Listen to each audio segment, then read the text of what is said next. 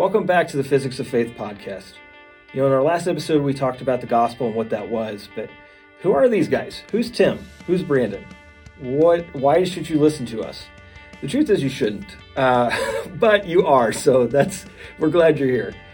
In this episode, we're going to talk a little bit about who we are, what our journey in Christ has looked like for us, and hopefully you'll find something that relates to your life, and it can be a help to you. If you like what we have to say, please feel free to like and subscribe to our videos or to our podcast. Drop us a review. Let us know what you think. Put something in the comments. And of course, share it with your friends and family if you think they'll get something out of it too. But I do want to say this. We don't do this for the notoriety, because God knows we're not going to get any. We do this because we hope that somebody will get something out of it. We believe that Jesus will use this to preach his gospel and his truth to someone. If we make 100 videos and one person comes to Christ or one person rededicates himself, then it will all be worth it. And so as we do this in our own personalities, you'll see that we like to joke a lot. We hope that you do get something out of it.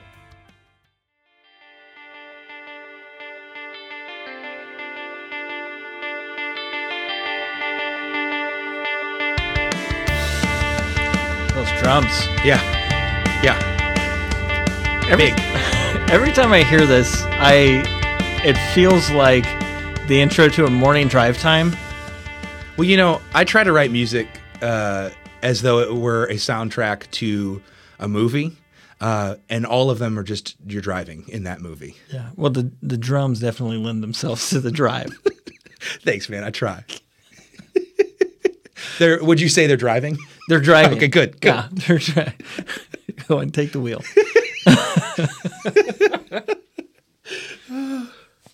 Wow. Hey, so we're doing this a little backwards, but I think, with good reason, because, people that know we exist already didn't need to hear who we were, because this is our second episode that we're recording here, and we didn't really introduce ourselves for that episode. Because Jesus was first. Because Jesus is first. That's right. That's the gospel, kids. There you go. We didn't really even talk. I think I used your name maybe once. We talked about Jeff more in the first podcast that we did. Jeff's a big deal. He's a big deal. He's a really big deal, and he was remembered in the kingdom. But we thought it'd be good to take a minute to introduce ourselves, talk a little bit about our story, and kind of how we came about in this world of Christendom, if that's the correct term. Well, it's a good theological word. Yeah. Yeah. Well, I'll keep it above board on the theology. It's important to me that people think that I'm intelligent. I had a friend at work that used to say, I don't want to be a good person. I just want to be thought of as a good person. The next episode's just going to be all of our degrees and certifications behind us. That's right. Even if they're from like fourth grade, just put it up there. Yeah. Some of them are in crayon, and that's okay. Some of them are printed out for yourself, by yourself. Yes. Yeah. Well, I have that authority. So as long as we're talking about my authority, maybe you should know who I am. So my name is Tim, and that's really all you need to know. It's going to be a quick podcast. We're done. There it is. Yeah. My name is Tim, and I'm excited to be here. And why don't you tell us your name? Okay, my name is Brandon. Thanks, Brandon. And I'm also excited to be here. This episode's not scripted, so I'm a big fan of scripts for this very reason. Because I don't know how to get into it, but why don't we just start at the beginning? Mm-hmm. I think you and I have some similarities, but also some pretty vast differences in our life and kind of where we went on what paths we took and how we got there. But I think, for both of us, I think our journeys in Christ specifically, because everybody's journey starts in childhood, but our journeys in Christ started in childhood. And if I can put you on the spot, what's your earliest memory of being introduced into Christ, and what did that look like for you? I can remember in the womb Aquinas's Summa Theologica. No, I'm just kidding. No. I'm glad you did preference, because I was like, how far back did this guy want to go? I mean, I was raised in the church, like, and I mean, like, literally raised in the church. My parents were very involved. For those who don't know, I was raised in the church.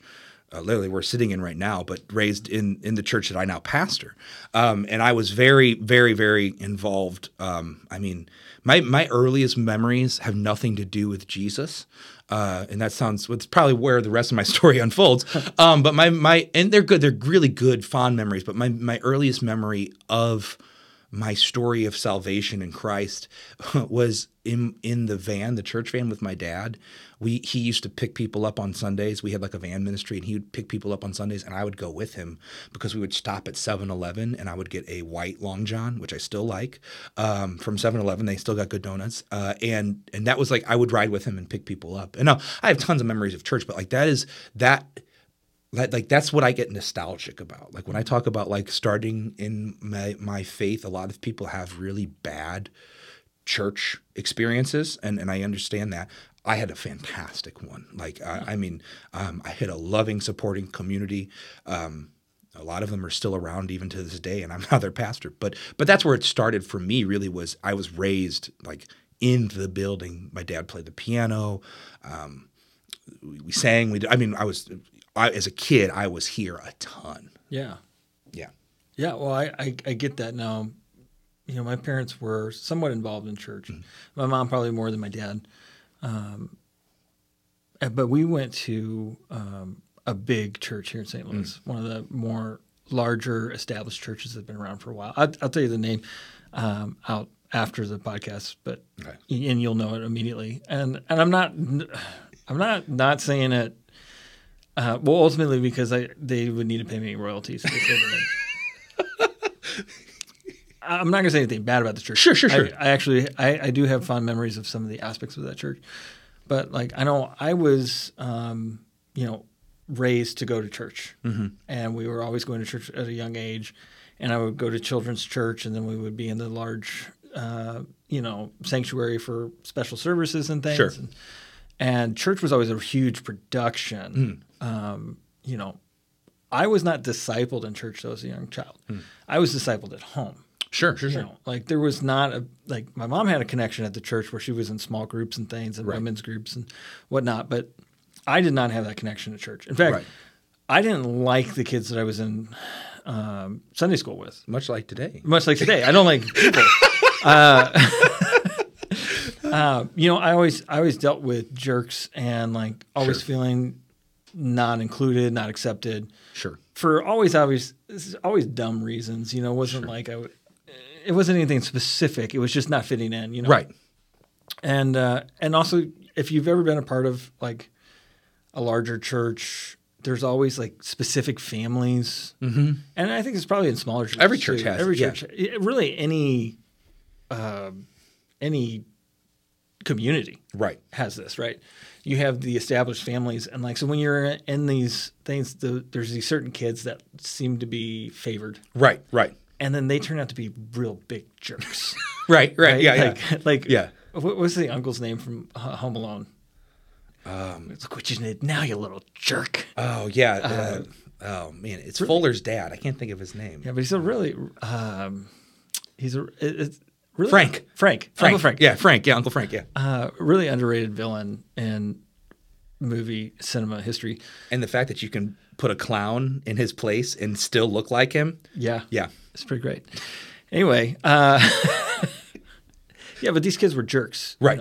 And I think it kind of makes the story ripe for like, I don't want to be involved in church. Sure. And I kind of didn't, because of that.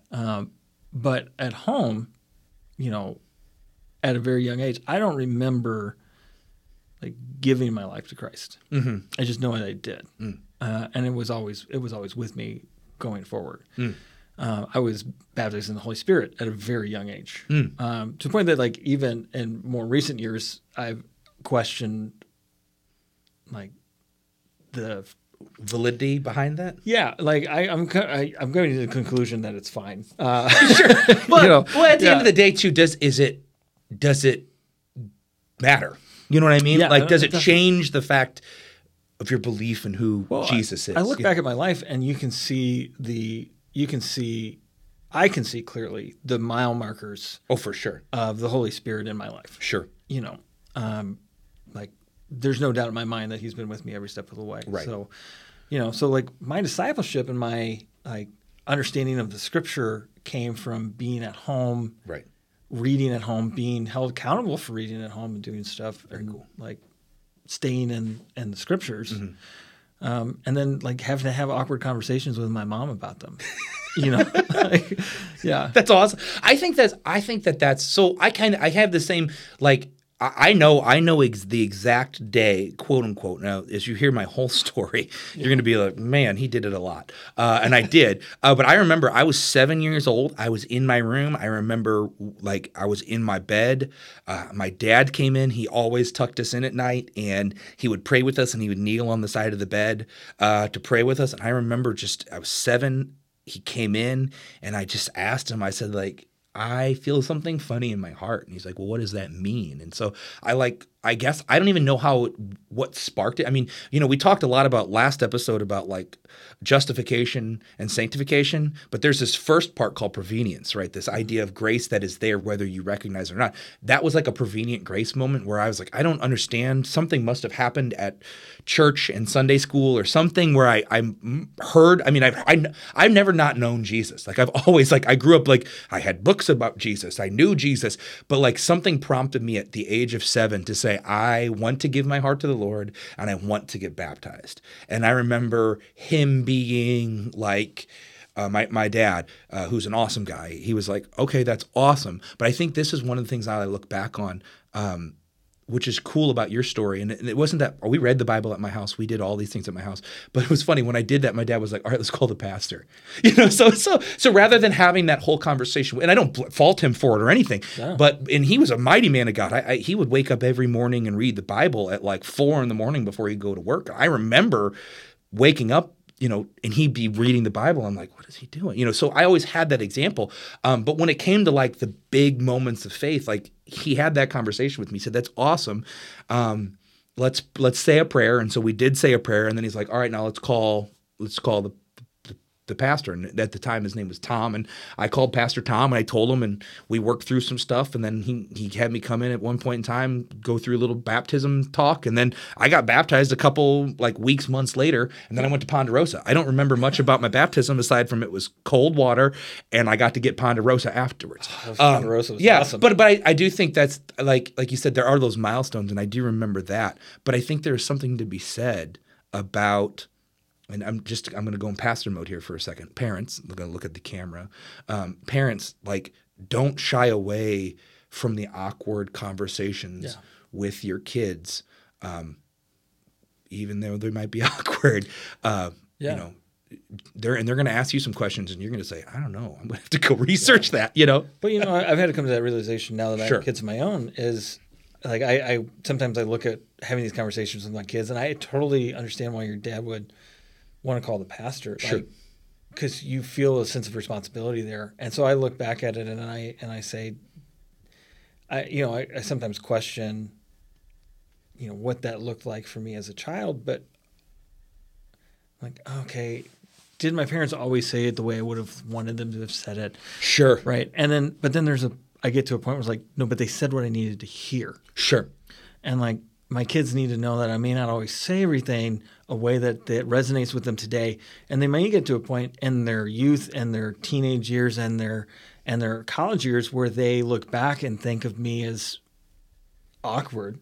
Yes. As I just said about my parents. Sure. Right. They may look at that. But what was important was that the seed was there. The plant, they told me what I needed to hear. Right. And they checked for my understanding. Right. And then that understanding has stayed with me for years. So I can look back at it and say, yeah, I felt uncomfortable as a child trying to determine the things of eternity, but it worked. Right. Yeah. Well, and it gave you a clear outlet too. I think as a pastor, a lot of parents come to me with a lot of questions all the time that either their kids ask or just they're going through. And by all means, I have some answers. Whether they're right or wrong, I don't know. But I have opinions, let's say. Sure. But I think one of the things that not to get us off topic, but one of the things I think that's really important to understand, even at this very early phase of life where we're very impressionable as children in our stories, the home is so important. And I can only do so much as a pastor. Like I can't save your kid. Yeah. I really can't, just in general. Jesus can. But also I can't speak to your child in the same way that you can. Yeah. And I think that's not to say that my parents always had that door open, but that was kind of my story of salvation. Was I remember I had that moment. My dad was like, "This is awesome." He was crying. We prayed the prayer, the sinner's prayer, and then he was like, "All right, let's talk to the pastor about what we do about baptism." And so. Yeah. I immediately think of Christian nationalism, and I know left field, the debate about what happens in public schools and right. And this this concept of having a Christian nation. This is why our laws and our regulations rules is because our children need to know it. And it's like, okay, I didn't learn the importance of not speeding by reading the government decree. Right. I learned it being taught to drive by my parents. Right. Right. And I think sometimes things would be certainly easier if public schools adhered to a Christian doctrine, but they're not going to.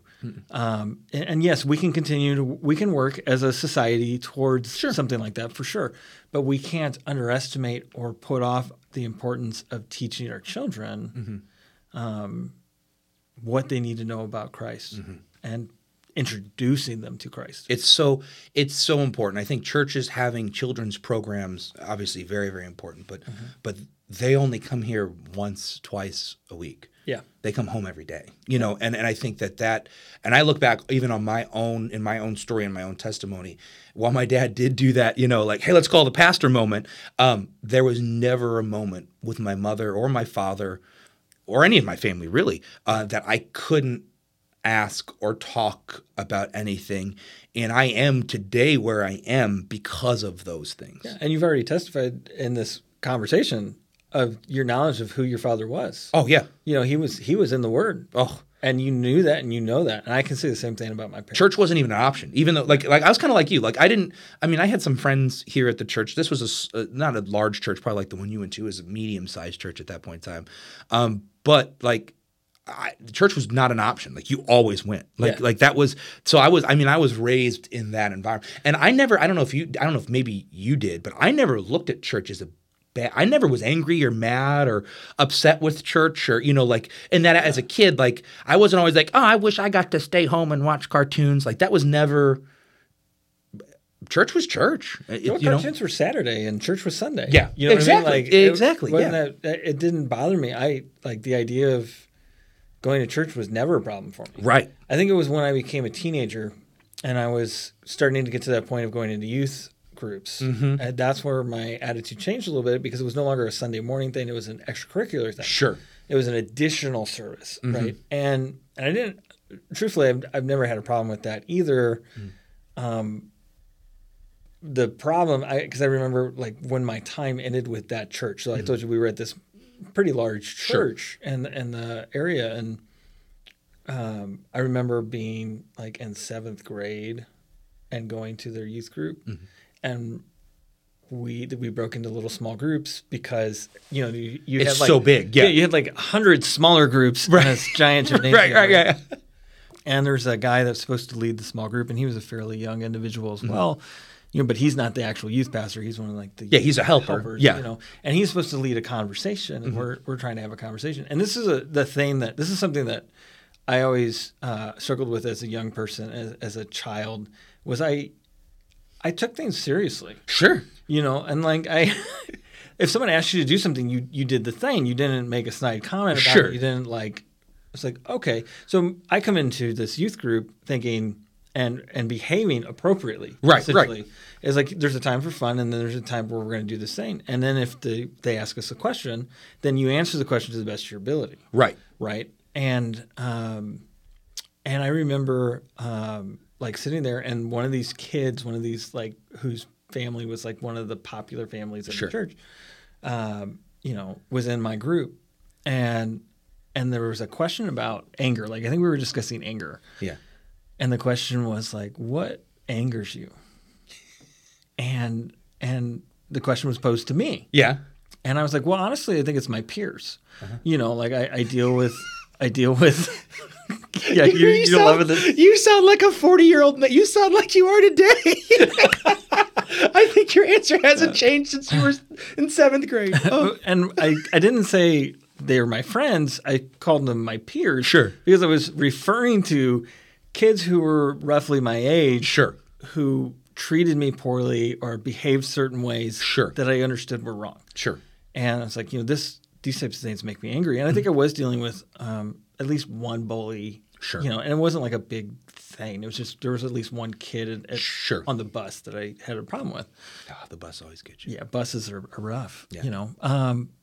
And the man, this is you're probably hearing a little bit of this testimony. I've always dealt with a bit of a superiority complex.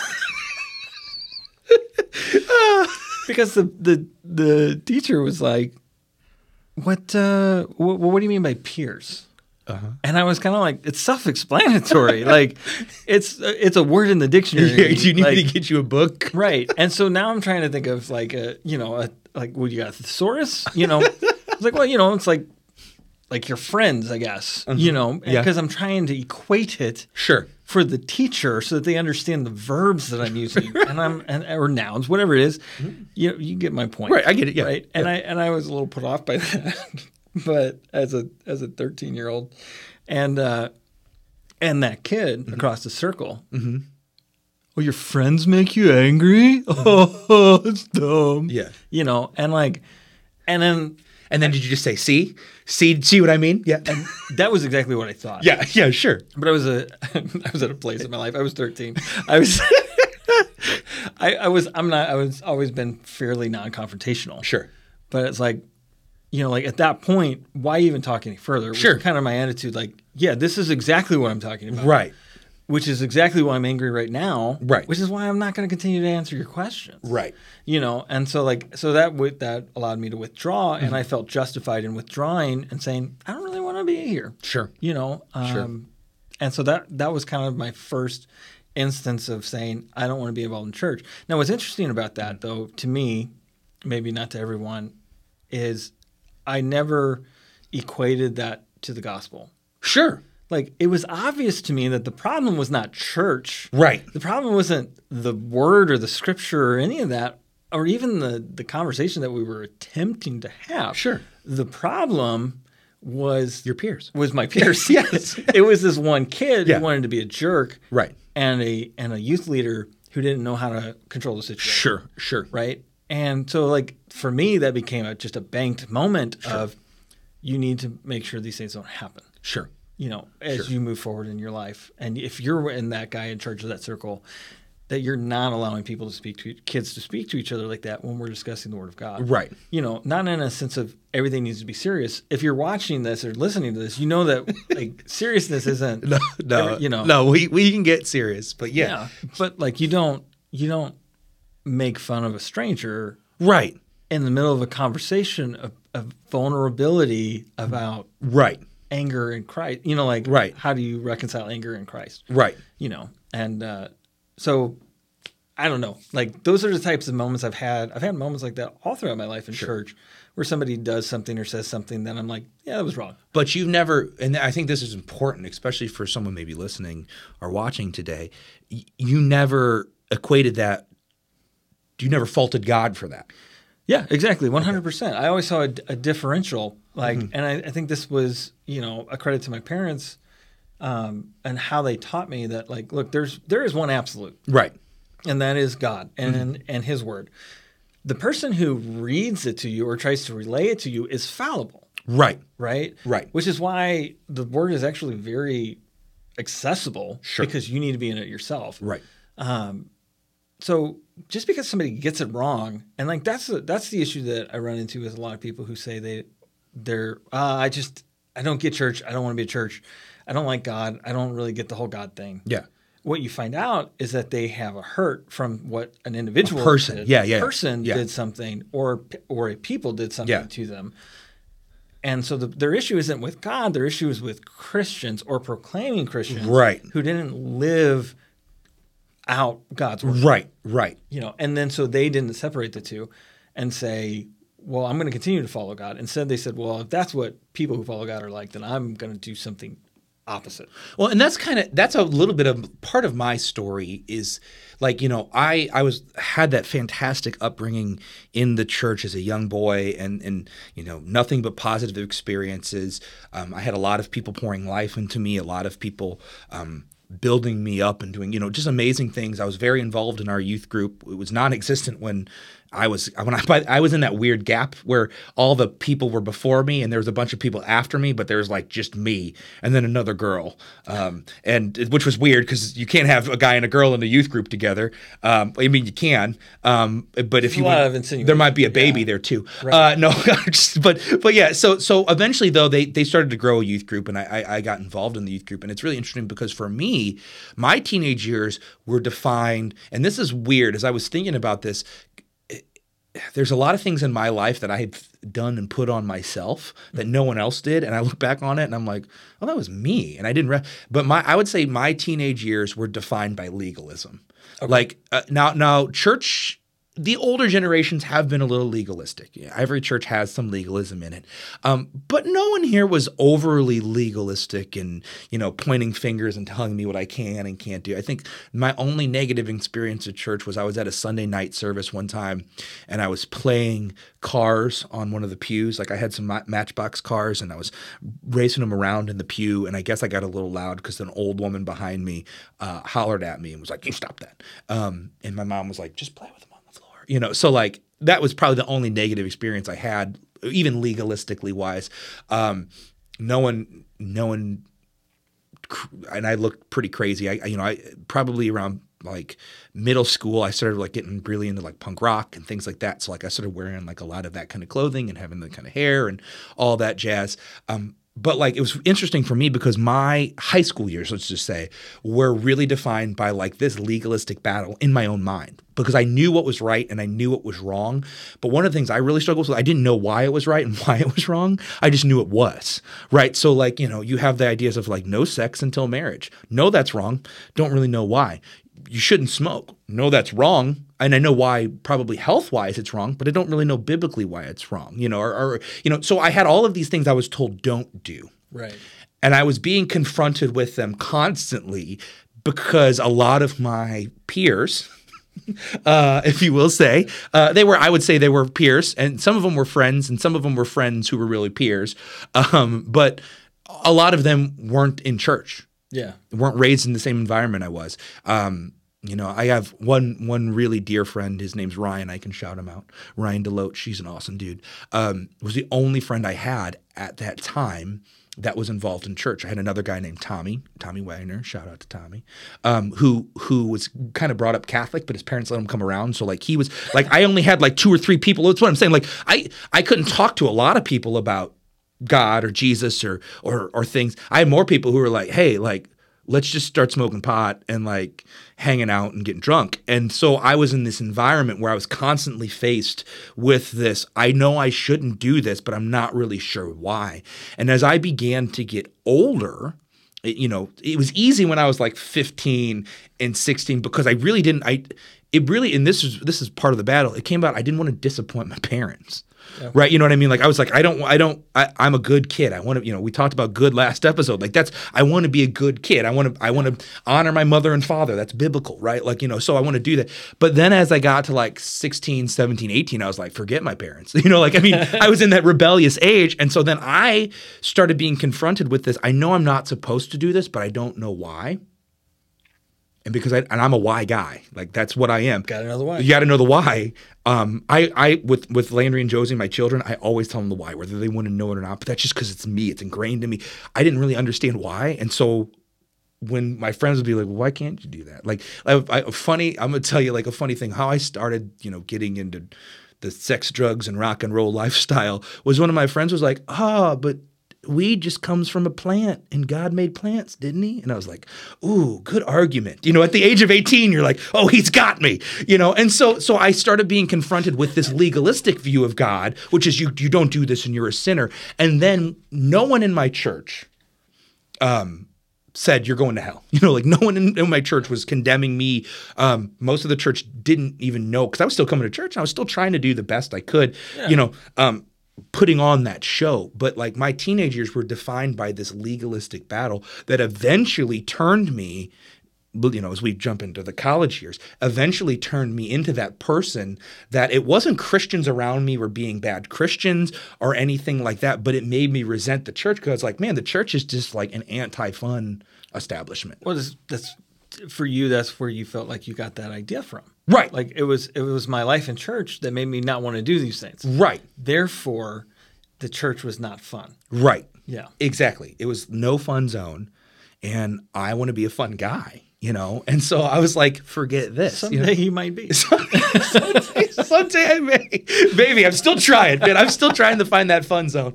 But yeah, I think that's where a lot of people go astray is they either blame the church for something, but they blame God or Jesus for something a person did, or they see the church as this rigid, no fun zone, super legalistic, you know, place of law and order, and we all, you know, we very, and seriousness is, there's, you know, I'm not a very serious guy, but like if I do a funeral, like I'm gonna be serious, okay? Like there's moments to be serious, and so I think a lot of people though think that the church is only serious, like there's no like they forget that the fruits of the Spirit are love, joy. Yeah. You know, like joy is a fun word, you know. And so when I got to college, because I didn't know the why of all of these things and why I'm doing X, Y, and Z or not doing X, Y, and Z, and because I began to build up this small resentment to church, which therefore I equated to God, I also was confronted with, you know, I went to Greenville College, which is now Greenville Christian University, a Christian school. Ironically, I went to college to be a worship leader. I got in the worship leading classes and I was like, forget this. I don't want to learn all this. I knew music theory, but I didn't want to know that much music theory. So I was like, forget this. Sure. I just want to play in a band. It's a lot of music theory for a 4-chord system. It is for a modern music system that doesn't expand between C, G, D, and E. It was a lot of work. And I was like, I don't need to know this. I just want to be in a band. I want to be in a band. I want to be a rock star, you know, like basically for lack of a better word. And so I was like, okay, I found some dudes to be in a band with, and we started a band and started playing shows and all that jazz.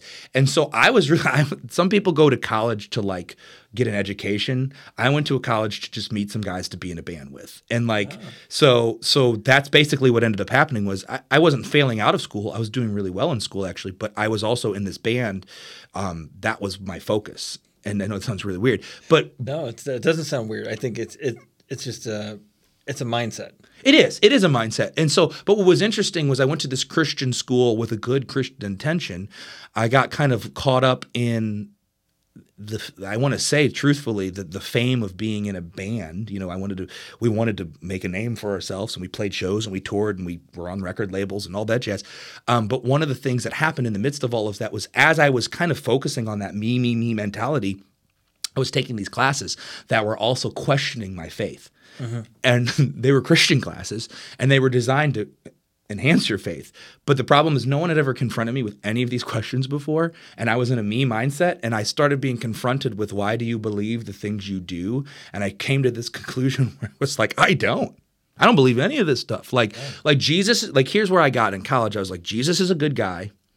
If there is a God, and I don't even think there is a God, because God, the concept of God sounds made up and stupid and ruly, like he's a ruler, you know. I ain't about that life. And, you know, I came to these conclusions, all that basically what I had been told, I had really truly been sold. You know, like I had bought something and I had this buyer's remorse that was not like, and it's funny looking back on it, as far as a church goes, I had a great church family. I had an awesome church home. So the fact that I would even get to the point to where I would be like, forget you, God, is funny now. But in the moment, I was very much so like, God ain't real. Jesus certainly ain't the Son of God. He probably did exist because history, that's there. It's not historically. It's hard to disprove Jesus historically, especially since we're still talking about him. But I saw Jesus as he was more like a Gandhi figure, and so I began to dumb down all the stuff that I believed to the fact that I just quit believing.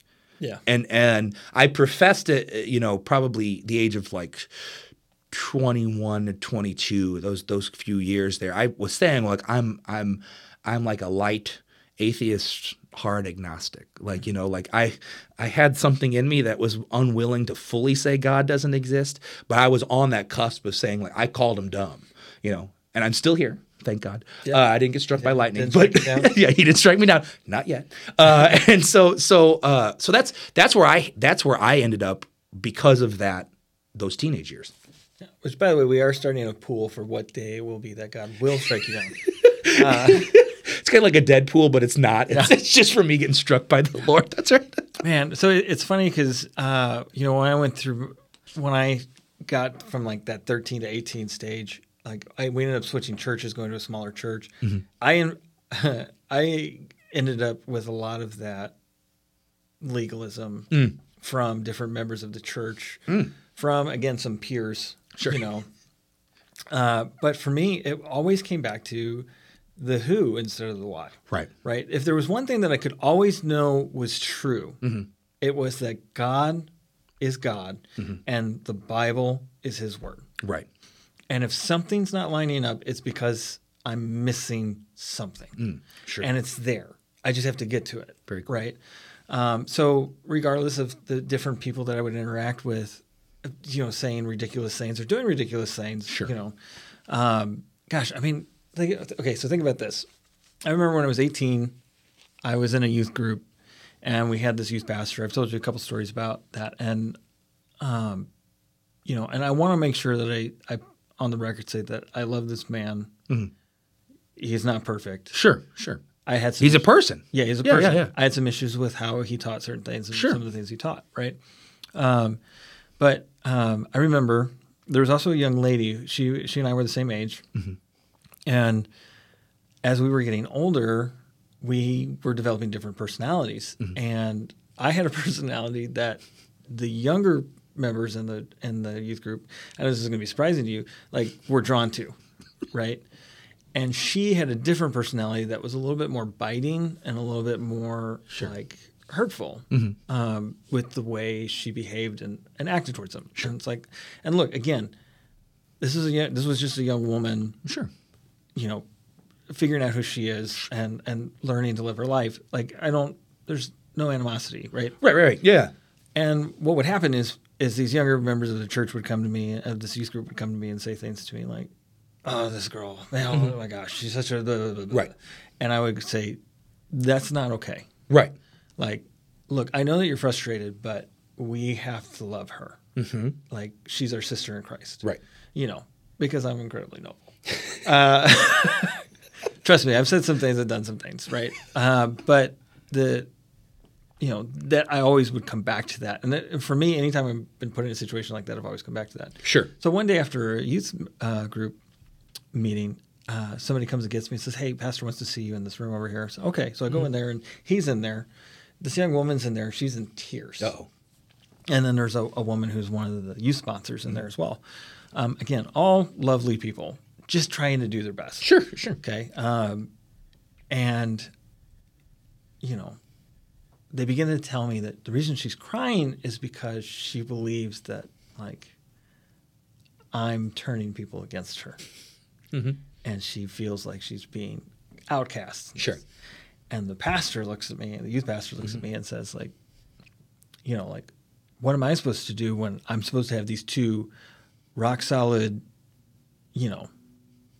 like youth leaders? Because we were like, we weren't just members of the youth. He wanted to do these training things where we helped lead. Sure. Yeah. Which was great. You know, like I get what he was going with that. He's like, what am I supposed to do when I'm supposed to have these two youth leaders and they are creating division in my youth group, Sure. in my youth group, right? And And I said, okay, well, you know what? I got nothing. Right. And I stopped and I said, we're going to have to revisit this because you've walked me into this room and I don't think anything I'm going to say right now is going to be beneficial to the conversation. Sure. Like, okay, so imagine being 18 and like having to explain to your youth pastor that ambushing him and putting the division or his perceived division Right. of our youth group on that young man's shoulders. Right. And I have to be the one to explain to him that this wasn't okay. Right.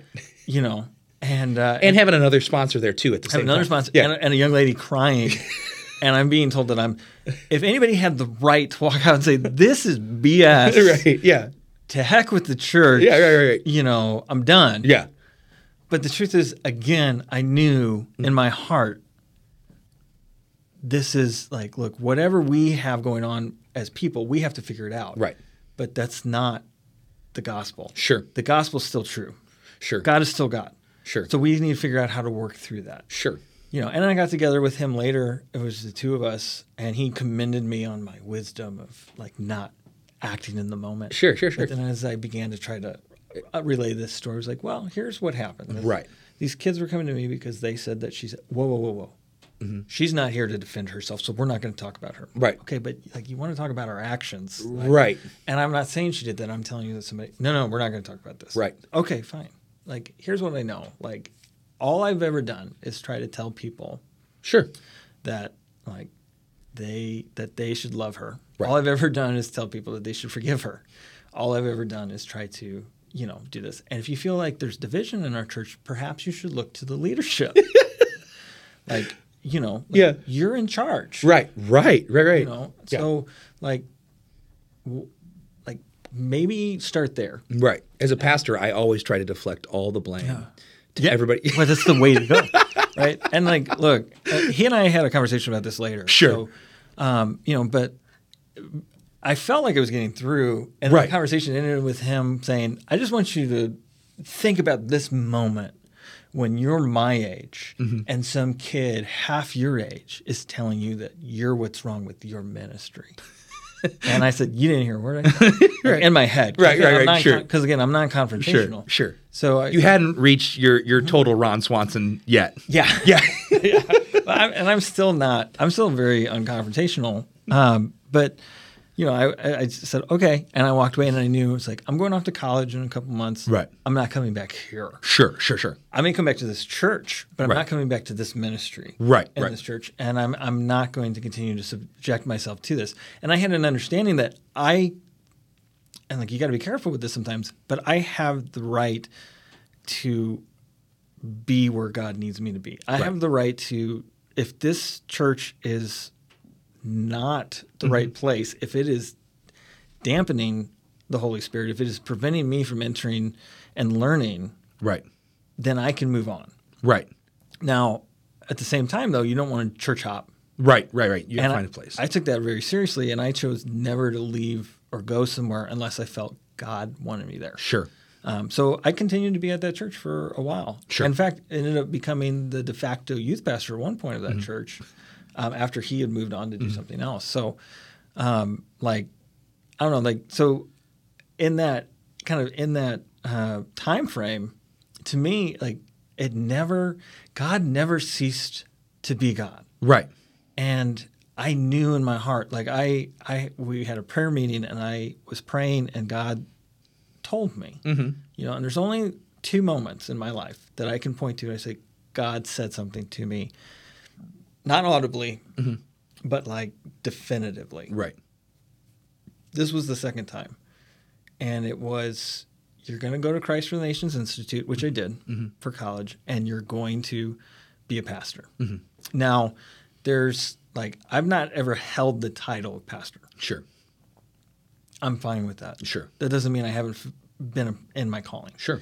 You know, God's really shown me what he's meant by that over the years. But like, God has always been, I've always seen him as my North Star. Sure. It doesn't matter what's happening around.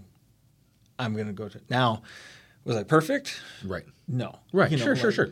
near the end of my high school career, I started having a serious relationship with a young lady, and it was not a pure relationship. Sure. And it became a real issue for me.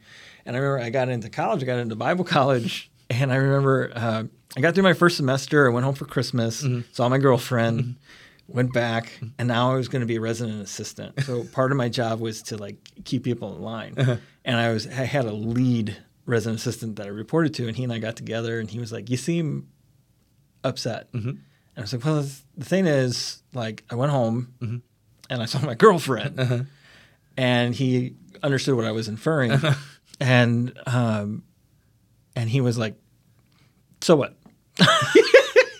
And like, I don't necessarily approve of that, but it was one of those moments for me where it was kind of like, he was like, "Look, this guy, I love this man, but again, imperfect people, Sure, just trying to do their best."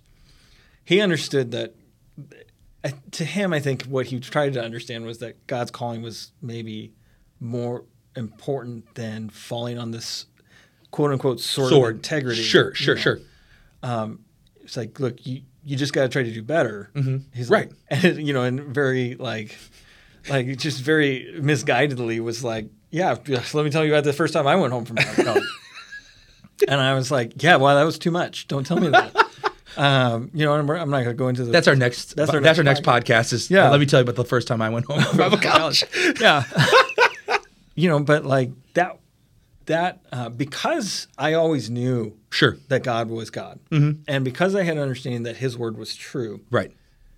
Those moments in my life where I was not in line with that in an area of my life. Right. It was never the entirety of my life.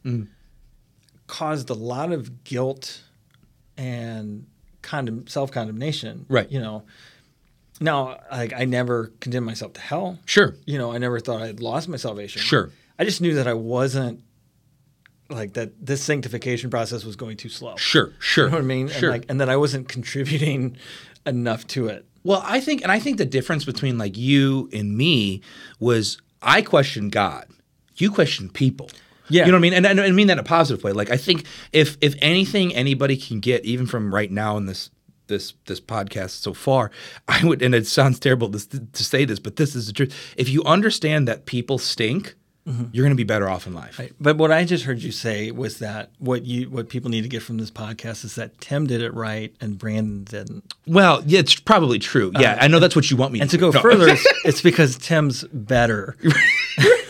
Right. Yes, I mean that is what you. Yeah, that's 100%. No, but I think like that's where the difference lies, right? I think a lot of us are like me, and we blame God. Yeah, but not everybody's like me. Some people are like you, and they see and understand. People are people, and I've had to come to this realization even in my life. People are going to let you down. Yeah, you're going to let yourself down. Your spouse is going to let you down. Your parents are going to let you. Everybody's going to let you down.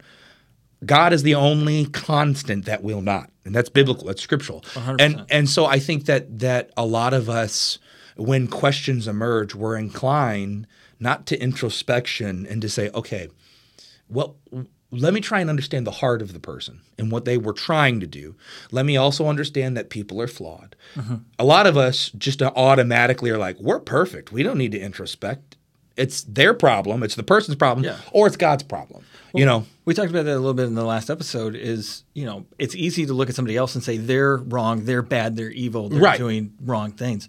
But we look at ourselves with a lot more grace. Oh yeah, of like, well, I'm not a bad person. I just make mistakes, and I'm not perfect. And you should give me the grace that I give myself. Right. While I won't give you the grace that I'd give myself. Right. So we hold people to a standard, and then when they don't meet it, we blame God. Right, which is funny because like I had the audacity, and it's funny to say this now, I had the audacity in college, first off to say, there is no God. God is, this concept of control or whatever. But I had the audacity to think I'm smarter, than God, which is pretty audacious. Yeah. But I also had the audacity to say I'm smarter than all of these extremely intelligent, well-known people through centuries. I'm not just talking like the last 10 years. I'm talking centuries who have written about him. And I was like, nope, I've got it figured out. Like the pride level in me was so stinking high that I was like, I am smarter than the creator. Bold statement, Cotton. Another one See if it pans out for him. Yeah. See if it pans out for him, right. And I also had the boldness to say I knew better than some of the, what I would, like, not even an argument, like philosophy classes, throughout history have said these are the people you read, the classics. I thought I was smarter than them. You know, that's pretty crazy to think about. But that's kind of like where my story shift, right? That's everybody, I think, struggles with that. Sure. I think everybody sees themselves as being a definitive resource. Sure. Like I have the authority to speak my truth in my situation, and like even if I'm reading an atheist or I'm reading an agnostic philosopher or psychoanalyst or any of those people, like how I feel, if I don't like what they say, then how I feel supersedes. I know better than them. What they do. And like, look, there's going to be moments where that's true. Sure. There's going to be moments where somebody incredibly intelligent is going to say something very wrong. And you have to find a way to discern that that's not truth. Sure. You know, the struggle and the temptation, though, is to trust in yourself. Right. And you can't. You have to trust in an actual truth. You have to know the source of truth. Right. God is the source of truth. Right. And, you know, you and I were talking about this before we started, and I'm gonna maybe jump on that before you get to it. No, but you can go. Just fine. as you had asked me, like, what was it that like sustained you, or what was it that Motivated you? What motivated it? Yeah. So I told you there were two moments in my life that I could look to and say, God spoke to me. The first one, I don't even remember how old I was. And this is going to sound so childish to a degree, but I was a child. And, you know, I was taught to say prayers before I go to bed. And I was going to bed and I was saying a prayer and I said, "Good night, Jesus, I love you."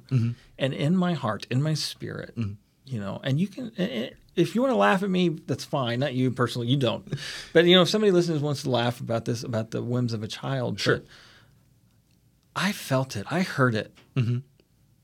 He said, "I love you too." And like, you know, it's so, Jesus loves me, this I know. Right. But no, like he said he loved me and I knew it to be true immediately. And I jumped out of bed and I went and I told my parents, and I told my mom, like, God said he loves me. Jesus says he loves me.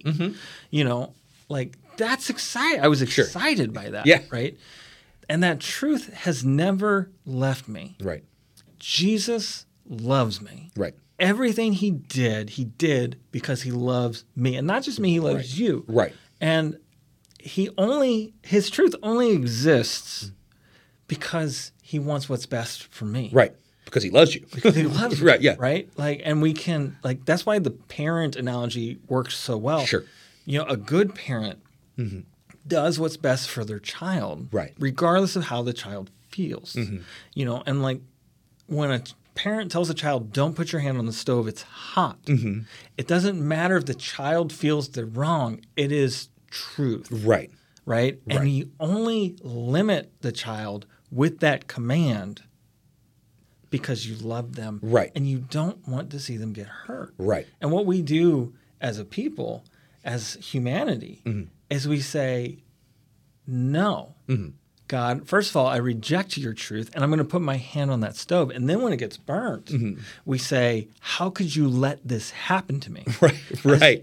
As if there's a lack of understanding of the only way God could prevent you from making mistakes, from being sinful, is to take away your free will. Right. The only way he could prevent you from going to hell without doing everything we've done was to not give you a spark of humanity to begin with. Right. To not give you to take away all your choice. Exactly. And you will never know the joy of doing what is right. Right. If you don't have the freedom to do what is wrong. Right.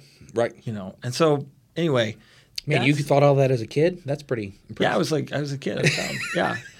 Oh no, I grew into it. Sure. No, dude, for real. But I had a promise. Right. That I was in God's love from the time that I was young. Right. And it didn't matter. Sure. You know, and then I had that second promise that you need to go to Christ for the Nations because that's where I want you to be to become who you need to be. Right. And I would share that with people at there because Christ for the Nations had a bunch of weird rules.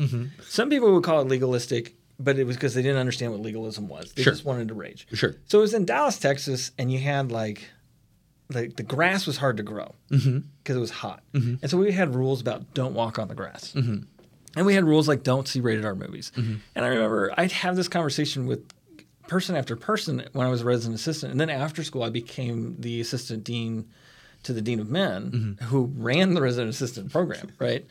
And I remember like kids would come in, and I call them kids, but they're college age, so they're young adults, would come in and be like, I just think it's a stupid rule. Right. And I would always ask them the same question because I knew in my heart why I was there. Right, sure. God called me. Sure. And I would say, did God call you to be here? Did God tell you to come here, or did your parents send you? Did you, like, why are you here? Right. And well, yeah, God called me to be here. It's okay, great. Did God call you here to change our rules about whether or not you can watch a rated R movie, or did he call you to be submissive to the rules that are in place because he has a lesson for you to learn? Right.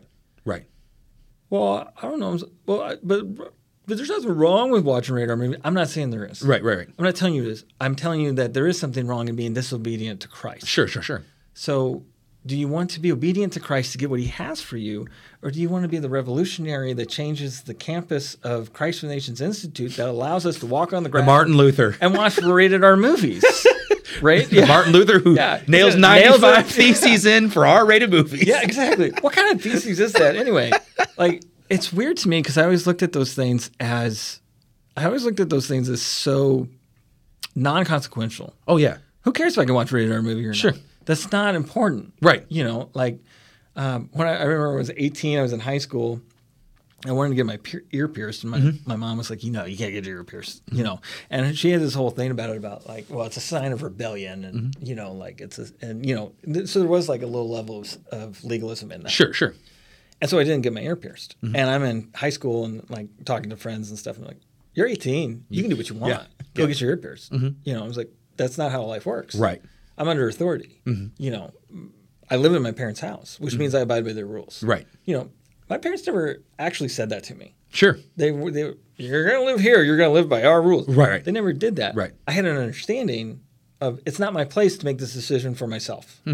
Like, not at this time.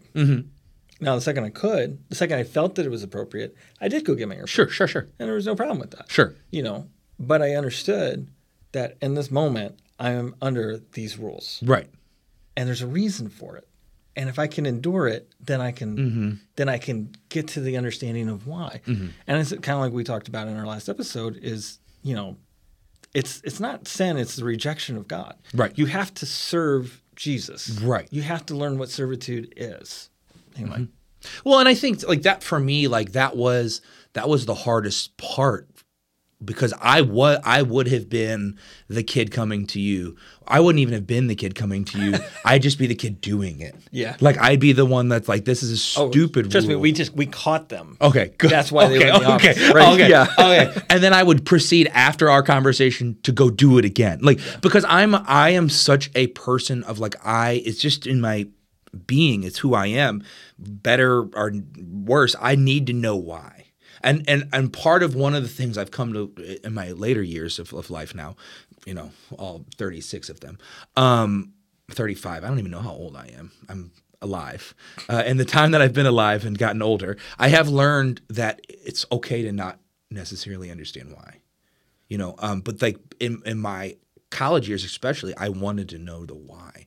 Sure. And like what brought me back to Jesus and to a faith in God. Well, it was a faith in God. It wasn't even faith in Jesus because I thought Jesus was a good dude, historically speaking. But I couldn't get the divinity of Jesus if I didn't have divinity in general. And so what brought me back to this concept of a God was this humbling moment where I had thought I knew the reason why. I had been duped. I had been lied to. Everything about church is, like I said, I wasn't told, I was sold into the faith, and they pulled the wool over my eyes and I want my money back. I had all of that because I had it figured out. But what brought me back was this really humbling moment where, I mentioned his name earlier because he is an important figure in my life, and I'll never meet him because he was long dead before I was even here. A guy named Thomas Aquinas in one of my philosophy classes, very well-known classical continental philosophy guy. I mean, so many people. See, I'd read Nietzsche, Friedrich Nietzsche, and his whole doctrine is all about just do what you want. Yeah. And that's what I was like. Yeah, you're darn right. It's easy to say God is dead when you think you're God. So I had read that, and then I read, and that's what sparked it. I was like, oh man. And then I read this Thomas Aquinas. He's a monk. He's a old, long dead medieval Catholic writer. But yet even Nietzsche read him. You know what I mean? Everybody read him. Everybody, because he was that smart. He was just a smart guy.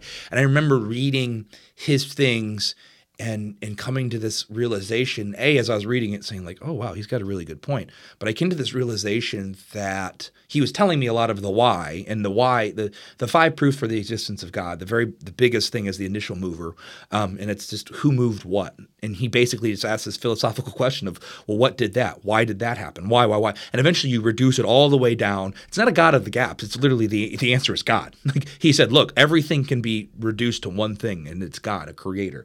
And if you can get that concept, he said, now you can move forward. Now you can begin to make sense of things, not because you're putting God in the gaps, but because now the gaps are being filled with other scriptures and things like that, because now you recognize, oh, God does do those X, Y. And so it was this humbling moment for me where the why became the very thing I was running away from, was actually the very reason I came back, was all of I broke my faith down so much that I was like such a nihilist, didn't believe in anything.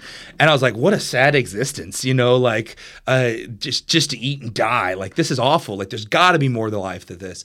And I had that moment though, where that shaped, because I think it was in that moment when I came back to this realization that, okay, God may exist. Then I did what anybody would do, and I started searching out who God is. Obviously has to be monotheistic, because God by definition is the supreme being. So you can't have this multi-gods where there's a million. So I had 3 monistic faiths. There's theistic faiths rather. Judaism, Islam, and Christianity. Read Judaism. Hey, thought that's a good one. Let me read the 2nd chapter. Hey, thought that's a great chapter. Let me read the 3rd chapter. I thought, wait a minute, that contradicts the 2nd chapter. So I went back to the 2nd chapter. I mean, that's the really abridged version of how I got there. I don't want to bore you with all the details, but it was in this constant development of discerning who God was that I think I came to the idea of authority and God's authority being a good thing. Because in my college years, I would have been the guy not only just walking on the grass, but I would have been like, this is a really funny one. This is terrible. I'm a pastor, guys. Obviously there's you couldn't do any profanity or anything like that. My friends and I played a game where we would try to see who could flick each other off across campus the longest. And so we would literally just walk around campus flicking each other off. And because you can't say bad words, but we weren't saying bad words. That's the kind of guy I was, Yeah. And so I would hate you. Yeah, I know. You would you would have tried to get me expelled so fast. But it's because I thought, I know. Who cares? Who cares about the rules? The rules are stupid because I'm smarter. And then when I started to see that I'm actually quite stupid, then you start to see, okay, well, who is smart? And then when you realize that God is the only, when you recognize that people stink and God is real and God is true and that the truth of Jesus is in fact true, yeah, that authority, that mindset of like I said, last podcast, I said it's not about trying to be perfect; it's about trying to please. No, you do want to be perfect because that's part of pleasing. But the goal is to please God. That's our goal. We want to please Jesus, and so like that mentality started coming, and that's when I started to accept. I don't necessarily need to understand the why. I need to know the big why. I need to know why God created. I need to know why God gave us free will. I need to know why Jesus had to die. I need to know all of those things, the whys behind them, the whys of my faith. But I didn't need to know why I shouldn't do X, Y, and Z. Because at that point, I could get to where you were, which was then I could just trust knowing that God has good things in store. And that was a game changer for me because it wasn't now, oh, well, I'm going to quit smoking and quit drinking and quit doing, and I did all that stuff. I quit.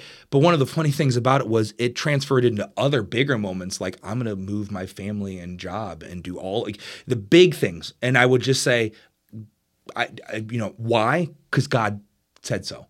And if you would have told me that as a teenager, I would have been like, deuces, I'm out of here, But yet in that moment, I recognized that like, because God said so is the best answer, because God, first off, God is the author of good.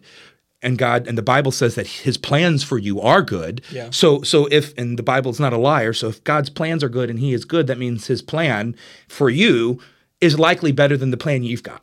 So you don't need to know why. You just need to trust. You trust God. Yeah.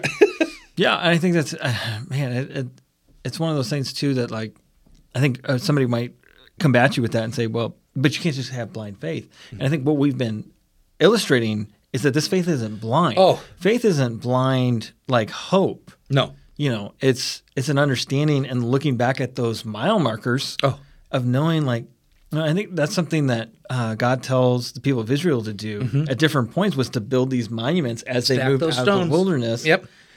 So that when you look at it, you remember what he did for you and what he brought you out of. So when we do something in faith, it's an understanding that he is faithful, right? Not a hope that he will catch us when we jump. Oh, yeah. We're not blind in any of this. Right. There's good logic, reason, and experience that goes into why we follow God's word, right, and why we listen when he tells us. Now, I struggle, and I think this kind of gets us to why are we doing this now? Right. And I think there's still maybe a few more chapters in our lives that we can get to too. But sure. Like one of the things that I've struggled with is it's so important to me that what I'm doing is of God that sometimes I false start or don't get something going or I don't move on something because I want to know that this is what God wants me to do. Right. And like stuff like this podcast was one of those things, like I started talking to you about this over a year ago. Right. I've had this gear for over a year. Right. And I've been testing out and doing things with it. But like sure. When we started this, I wanted to be ready. I wanted to know that I was doing the right thing, that I was doing what God wanted me to do. And, like was looking for all of that. The confirmation. Sure. Yeah. And, the truth is sometimes we can overdo that. Sure. And that's where I think I've been in these last 15 years now, ever since I got out of Bible colleges, have been waiting for that, right? What's the thing? Right. What do you want me to do? And I've also come to a conclusion that it doesn't have to be anything spectacular or grand. Sure. It just needs to be doing what God wants me to do in my daily life for those people around me. Right. I don't need my sphere of influence to be giant. I just need to speak the truth. Right. And I just need to live the truth.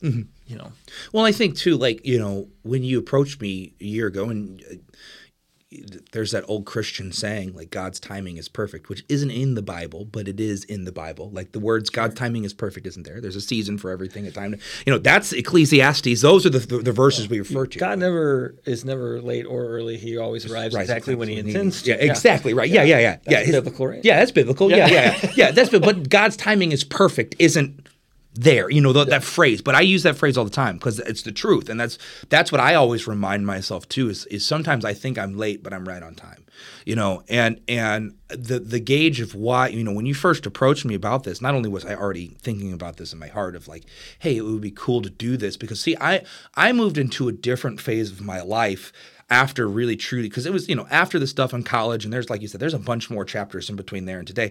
But the moral of the story was that was when I surrendered.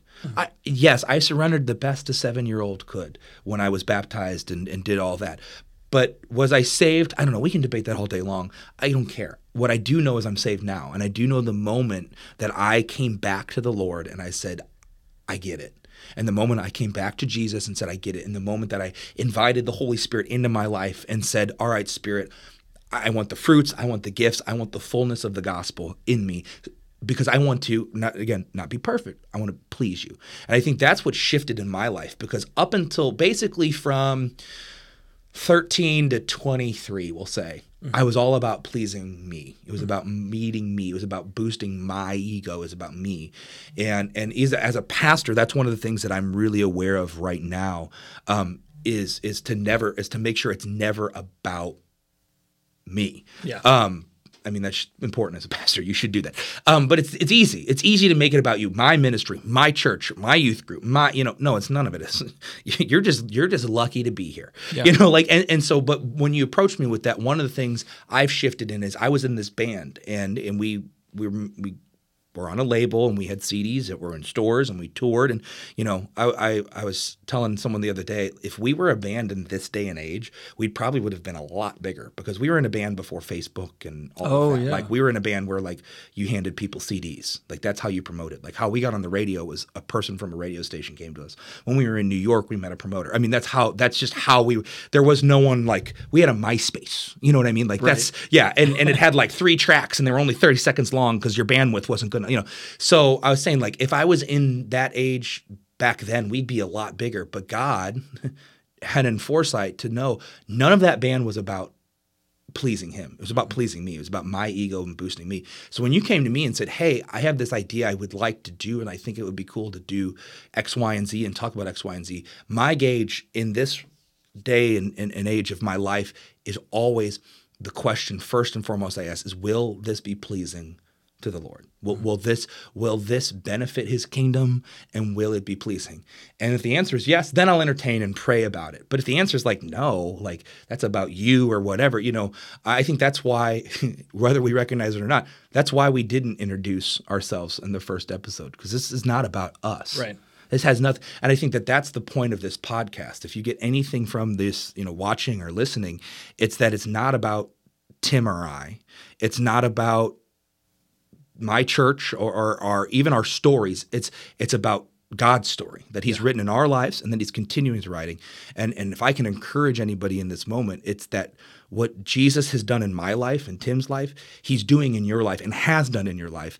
And so it's funny now looking back on it, I used to always say like, there's no way you can prove the existence of God. Now I'm like, I could almost scientifically prove it. Like that's how like I'm to the point where I have so much physical, visceral imagery and examples that you could be like, oh my gosh, like the only other way to explain it is like, we always joke, there is no coincidences in the kingdom of God. Like that, like science, Pete Holmes, I don't know if you know Pete Holmes, yes, he's a comedian. He has this thing, it's crass, it's got a lot of cursing in it, but he has this series of jokes and it's talking about nothing makes sense.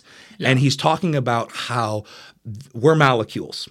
But somehow these molecules know that we're molecules, but this molecule doesn't. And he's talking about how science can't explain it. And Pete Holmes, while he is a little crass, he's a pretty devout Catholic actually now. It's really interesting. I was reading a story about how he has kind of come to this realization of God, which is really cool. But like he makes this amazing point that is like, we think we have a faith that is only blind and feeble, but the truth of the matter is God has given us such a strong faith. I mean, he gives us the most important historical figure in history, Jesus. And then not only does he give us him and say, oh, he's a Christian, he is Christ. You know what I mean? Like so I mean, I just look at all of this and say like, that's why I'm doing this, is because God has so radically transformed my life and my perspective in such a positive way that if one person can hear that and say, man, I struggle with pride or addiction or depression or anxiety or worry. I was like Tim or I was like Brandon, but I don't have to be that way. Yeah. I mean, that's a victory. Not for me. Forget me.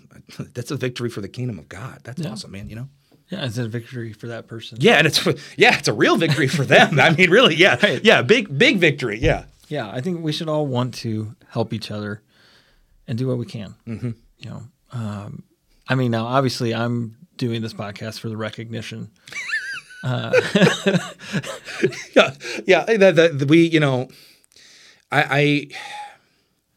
I think it's easy for us, and we can joke about it because we're really seriously not, but I think it's easy for people to do a podcast and say, how can I talk for 30, 40, 60, 90, I don't know, some podcasts are really long, and not make it about me. But right. The only reason why I would even do a podcast is because you came to me and said, I don't want it to be about about me, you know, like I want, and so I mean, I know I'm not trying to toot your horn because I know you've done a lot of it today. Yeah, I do it myself, which is just fine.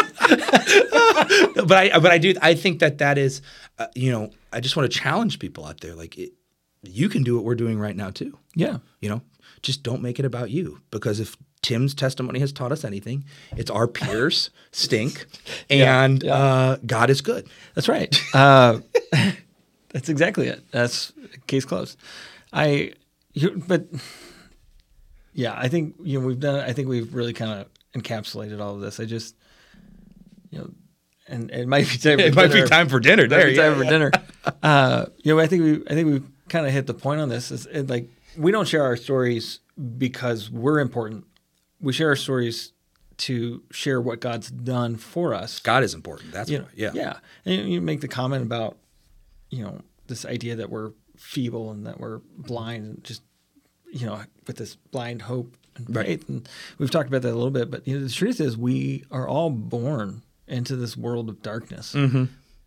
Everyone is born in blindness and feebleness, and Jesus is this light. Right. He is the light of the world. And so we need to be drawn to that. Right. You know, and that's why we share our stories. Mm-hmm. That's why we talk about what we've lived through. And some of our stories will continue to come out because they help illustrate, and they're, you know, like Jesus told stories. Yeah. You know, we do that, but we're always trying to connect it back to the gospel. This is who Jesus is. This is what he's done. This is why this is important. Right. You know. And when you walk in the light, you know, I think it's cool that you say that. It's not only biblical, but it's true. Like, Jesus is the light. And when you walk in the light, when you walk with Jesus, you're able to look at your entire life like we did today and look back. There are so many times in my life, you know, I've just shared little stories about how and why I believe what I believe and where I'm at now. But there's so many stories and times that I look back on now and I'm like, my goodness, like God's grace, prevenience, love, protection. I mean, there are so many moments of affirmation that lead up to today, but you can't see it when you're in the darkness, right? When you're in the storm, for lack of a better word, it's really hard to see where the clouds break. Yeah. But once you know, another Bible analogy, once you wake up Jesus and say, help us, and he opens the storm, you see, oh my gosh, we were never in peril to begin with. Like, right. He's been here all along, and he will continue to be here. And so that's, you know, yeah, people stink. Our peers are terrible, but God is good. And just walking in that light is such a good thing, man. Yeah. It is. Amen. Yeah. I'm gonna say that on church some Sunday. I'm gonna be like, yeah, I was talking to some of my peers, and people are gonna know what that means. Well, they'd have to listen to this podcast. They don't know what that means. That's true. That's true. Why don't we go out with some of those driving drums? Oh, yeah. Listen to them.